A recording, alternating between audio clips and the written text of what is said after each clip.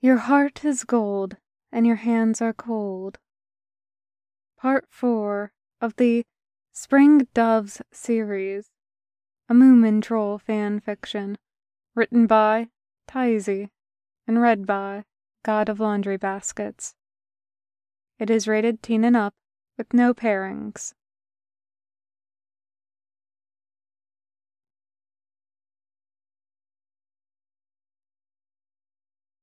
Chapter 1. I've had all manner of strange guests in the Moomin house, but this one is perhaps the strangest so far. She showed up out of nowhere, drowning in a long traveling cloak that must be 3 sizes too big, standing there on the front stoop like a great flightless bird. She doesn't give her name when asked, and doesn't come inside when Moomin stands back to let her through, and Moomin isn't sure what to do after that. He's a good host, he likes to think, but he's never had someone outright refuse his hospitality before. He waffles for a moment, and then turns to his parents for help. Moomin Mama comes to the rescue, ushering the strange creature inside with the kind of self-assurance that comes from so many years of maintaining peace in their very big and disorderly family. Well, no reason not to be polite, Mama says kindly, leading the guest into the dining room. Please come in out of that dreadful weather. We were just about to sit down for dinner, and we'd love to have you join us. The creature does look like she's seen some hard times. Her clothes are muddy and torn, and her long hair is a frightful mess, hanging down her back and over one shoulder. But her eyes are alarmingly bright as Snufkin's when the light hits his face just right and reflects back across his pupils. The guest's eyes are bright like that all on their own, a pretty, unsettling blue. It's a little at odds with the rest of her, all earthen tones, brown fur and hair and skin, and little branch-like antlers sticking out of the top of her head. She studies them silently, offering nothing, little more than a vaguely person-shaped figure in their house. But Moomin is a polite child, and has no reason not to set an extra place for her at their table, and introduce himself and his parents. Moomin thinks maybe she's just a little frightened to be among people she doesn't know. So Moomin goes on to describe little Mai and Sniff and Snorkel Maiden, all of them at their own houses for the evening, hoping to make her feel more at home. She perks up a little more with every name, so he must be on the right track. Papa is leaning outside to light the lamp on the porch, in case anyone else might come seeking shelter from the rain, and says, "Ah, Moomin, look who it is." His tone is warm and amused, which means it must be someone good. Hopes high, Moomin dashes to the door and is rewarded right away by the familiar sight of Snufkin coming up the path from the bridge. "Oh, it's Snufkin!" Moomin hops in place and adds for the guest's benefit, "You must meet him. He's my very best friend." The creature at the table grins with all her teeth. "I can hardly wait." Snufkin never takes off his shoes or his hat when he comes inside, but he makes himself at home in his own way. His expression is fond as he greets the Moomins, as gentle as Moomin has ever seen it, and it's so wonderful to see him that Moomin can barely stand it, even though he saw him just a few hours ago. Snufkin's gaze slides past Moomin and lingers on their guest, pupils dilating in the low light until they're big and round and swallow up all the brown in his eyes. "Won't you introduce yourself to me?" the guest asks politely. Snufkin smiles. "Now, that would be a foolish thing, wouldn't it?" Sometimes people from outside the valley take offense to the short, plain way Snufkin speaks. Moomin tenses a little bit, never in the mood to hear someone call Snufkin rude. He's actually very kind and thoughtful, and any of Moomin's friends and neighbors would say the same thing. That's just how he talks. If he truly was being rude, It would be a spectacle. One can tell the difference right away. But he needn't have worried. The guest looks delighted by the reply, sitting forward in her chair. I have the names of all your friends. I could do anything with one of those. You're a guest in their house, Snufkin points out, mild as milk. They invited you in out of the rain and gave you a warm meal. I'm sure you recognize a favor when it's owed. Now, Snufkin, Moomin Mama admonishes gently, guiding him to his seat at the dinner table. If a person needs a place to stay, they can always find it here. Let's forget this talk of favors and get you something to eat. There's really no arguing with her. Not even little Mai will try it, and she's happy to argue with anyone about anything. Snufkin, who saves all his ire for things like park keepers and public fences, and seems to have a particular soft spot for Moomins in general, doesn't stand a chance. Yes, Mama, he concedes easily, and joins the guest and Papa at the table without another word. Oh, but he's right, the guest sighs. I could hardly curse any of you after you've been so kind. Curse? Moomin asks, sinking into the seat at Snufkin's side. Why would you want to do that? Well, it's been a while, she says with a shrug. It's good to keep in practice, don't you think? That's true, Papa agrees. He seems remarkably unbothered.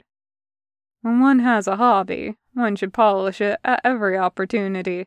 There are a few curses in Grandma's recipe book, Mumintroll. They come in handy now and then.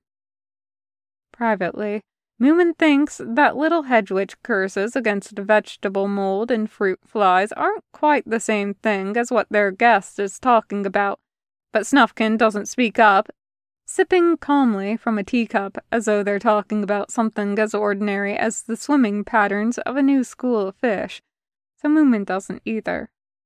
Instead, he leans over, hoping to catch Snufkin's eye past his bramble-like hair and the wide brim of his floppy hat.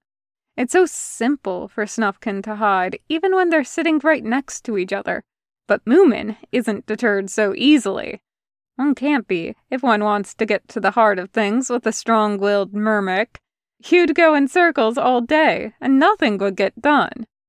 It's a tricky line to toe, because Snufkin will get annoyed if he feels bothered. But on the other hand, he needs a lot of convincing to air his worries. Moomin thinks he manages well enough most of the time. It's going to storm all night, Snuff, he says eagerly. Mama says it might keep up for a few days. You'll stay with us, won't you? He's got about a dozen half-formed pleas and arguments lined up, but tonight's victory comes easily. Snufkin smiles into his teacup, and his eyes slide sidelong to Moomin's. If it's no trouble, he says, which means yes, and Moomin throws his hands up with a glad cheer. Oh, wonderful! I'll tell Mama. She'll make your favorite rice porridge pies for breakfast in the morning. Just you wait and see. He hurries into the kitchen to share the good news, hopping from foot to foot. Mama looks up from the dishwasher to favor him with a gentle smile, wiping the soap suds from her hands. Well done, Mumintroll, she says playfully, and pats him on the cheek. We'll take care of that stubborn Snufkin if it's the last thing we do. Will you take this fresh tea along with you to the table, please? Moomin carries the tray back with him carefully and pauses in the door. Papa has gone, probably to his office upstairs, to finish work on his latest novel, and only Snufkin and the stranger are left at the table. Snufkin, sitting very stiffly in his seat, his shoulders squared and his teacup frozen halfway to his mouth, and their guest is laughing quietly at him. It's not a very nice laugh.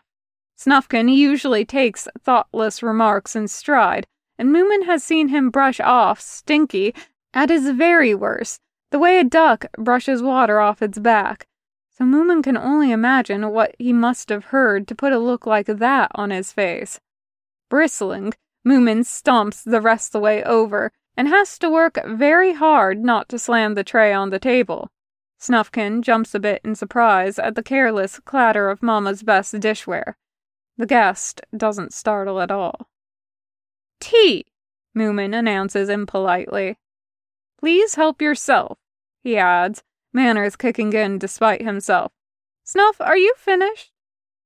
Snufkin blinks once, as though Moomin has become unfamiliar to him in the last handful of seconds, but right away his expression clears. He scoots away from the table and joins Moomin on the other side, leaving an untouched dinner plate behind. "Come help me pack up my camp," he says.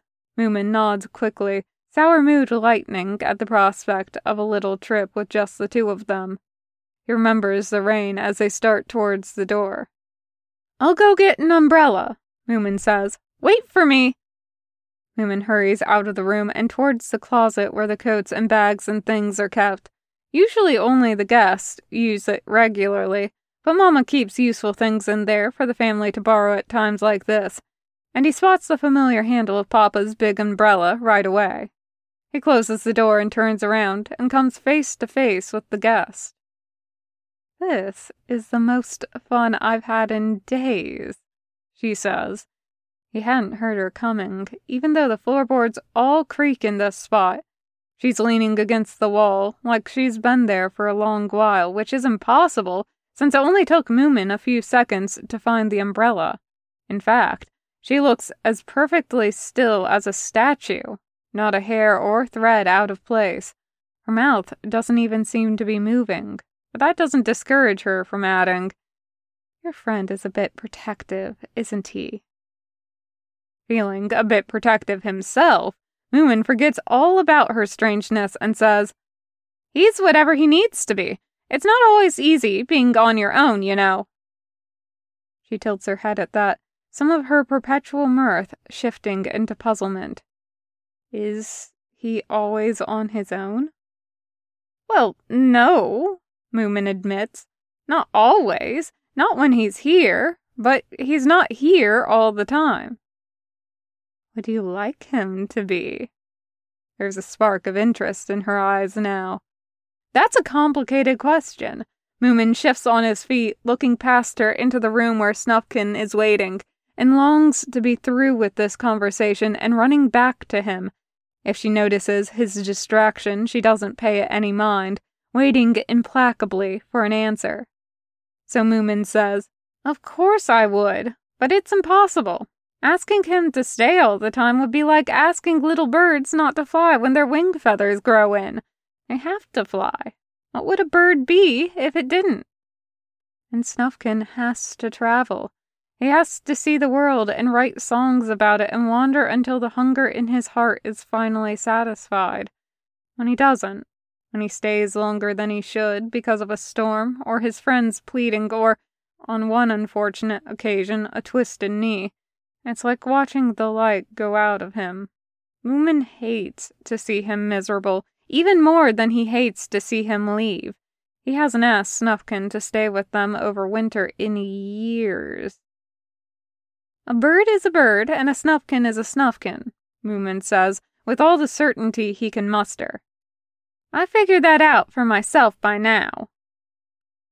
The guest looks at him for what feels like a long time. Then she smiles, and it looks more genuine than all the rest of her expressions. "He's lucky to have a friend like you." "Oh no," Moomin argues right away. "If anyone's lucky, it's me." "Moomin?" Snufkin is in the doorway, peering at him. "Who are you talking to?" The spot where the guest had been standing is empty, which is a dizzying thing to realize because Moomin had been looking at her until Snufkin called his name. His friend approaches quickly, a look of concern on his face, and Moomin says, "It's okay. I was talking to the guest, but she must have left when you came." Snufkin's frown deepens. "She left already. I walked her out the door myself." Stranger still. "Maybe she used some of that magic of hers to be in two places at once," he reasons, falling into step with Snufkin. They head out the front door, since it's right there, and Snufkin tugs it shut behind them as Moomin pops open the umbrella. For Murmrick, Snufkin is surprisingly indifferent about getting wet, but Moomin would really prefer to keep dry, so they cluster under it together and make their way towards the river. You didn't have to walk her out, Snuff. I know the two of you didn't get along, Moomin can't help adding. If Mama had seen how she was upsetting you, she wouldn't have let her stay as long as she did. It's all right, Snufkin says. Sometimes he says it like a pull-string doll, the words coming out because the shape of them is comforting, even when they're a lie. Moomin thinks of Snufkin's uneaten dinner and isn't fooled. I wanted to have the chance to talk to her anyway. About what? About a deal, Snufkin says easily. They like deals, you know. I met one of her sisters on my journey and traded her a song for safe travel. Moomin opens his mouth to ask about that story because it sounds magical and exciting, but he catches himself. You made a deal with the guest? I only wanted to remind her of what we agreed on, that she's not to harm anyone in the Moomin family. She and her kin aren't evil creatures. They're not even mean all of the time. They just don't see right and wrong in the same way most others do. It would be wrong if she hurt any of you. Any of us, Moomin corrects by route, comforted by his friend's good sense. Snufkin looks a little surprised for a moment, before it washes away into his usual peaceable smile, and the only sound between them for the rest of the walk is the drumming of the rain on the umbrella and the grass and the surface of the river. Packing up a campsite in the rain isn't easy work, and Moomin is clumsy at it even on a good day, but between the two of them, they manage. They're soaked by the time they dump everything on the veranda, and Mama laughs at them in a kindly way as she ushers them back inside. Tea and baths before bed, or you'll catch cold, she says, lifting Snufkin's sodden hat off his head. Leave your wet things out here for me, and I'll have them laundered for you in the morning. Go on, scoot. They scoot, trailing wet footprints behind them. They take turns cleaning up in the bathroom and drink sweet tea that's just on the right side of burning, and pile into Moomin's bed with an air of accomplishment. Porridge for breakfast, Moomin reminds his friend, but the words get swallowed up in a yawn. He whines, embarrassed. I'm not even tired yet. I want to hear the story about the song you gave away. Snufkin laughs quietly from those few inches away, cheek pressed to the pillow, hair a haphazard mess, all ruffled fur and the scent of Moomin's soap and one of Papa's nightshirts that is much too big for him. I was playing our song as I walked, because it lifts my spirits. A fairy came down from the trees and said she'd been planning a nasty surprise for me, but she liked my music so much, she'd agree to let me go if I gave her the song. Not that one, Moomin gasps, sitting upright. You didn't give her all small bees should have bows in their tails. Tell me you didn't. Of course I didn't, Snufkin says peacefully, making Moomin feel silly for his upset. I told her that it wasn't mine to give. I wrote it for you, after all, which makes that true. They can tell when you give them a lie, so one must be careful. She was satisfied when I played her one of the new tunes I was working on for the spring, and let me pass. You know so much about everything, Snufkin, Moomin says, feeling a little odd. It's no wonder why you leave us every year. There are amazing things waiting for you out there. A pause. Snufkin hesitates, which is very unlike him. He usually says exactly what he's thinking. Slowly, carefully, he says, there are amazing things waiting for me here, too. That's why I always come back. Moomin lays there looking at him and feels very warm, like someone poured a cup of that sweet tea into his heart, on just the right side of burning. It's absurdly comfortable, and Moomin is absurdly happy. Snufkin looks back at him with serious eyes, reaching across the tiny space between them to touch Moomin's face with gentle fingers. "I'll always come back," he says, like it's a promise. "Of course you will," Moomin agrees, and wrestles with another yawn. Snufkin's serious countenance falls away into that crooked smile Moomin loves so much, and his touch falls away from Moomin's face. Moomin feels strangely bereft as it goes. "Good night, Mumintroll," Snufkin whispers fondly. The room is dark and warm and cozy, and Snufkin is there, smiling so sweetly, and it's an easy matter for Moomin to fall asleep. He wakes up in the very early hours of the morning, grey dawn filling his room from the window. The first thing he notices is that the space beside him, where Snufkin spent the night, is empty. His harmonica is on the nightstand where he left it, but Snufkin himself is gone. Sleep is still clinging to him with both its hands, so Moomin doesn't react to his missing friend with panic the way he might have when he was fully aware. Instead, he slips out of his bed and circles around to the window, hefting himself up onto the ledge and peering out. Fields are still heavy with morning fog and puddle from last night's heavy rain, but the faint, pale light of daybreak is enough for Moomin to make out two distinct figures standing up by the bridge. One is the guest from dinner last night, and one is Moomin's favorite Murmurik, still clad in Papa's nightshirt. He wonders what on earth they're doing out there, awake even before the sun has had a chance to stretch. As if sensing his eyes, the shorter of the two figures turns. He's much too far away for Moomin to make out his expression, and Moomin's little window is probably much too far away for Snufkin to see him properly, if at all. But Snufkin lifts a hand anyway, high above his head, as if to reassure, "I'm still here." Moomin would push open the window to wave back, but Snufkin is already turning away. That's all right. Moomin will sit and wait for him, and they'll go back to bed together and sleep until breakfast. It's a good plan. And he sits in the window nook to see it through. It's still very early. Moomin is very sleepy, and between one blink and the next, he dozes off again.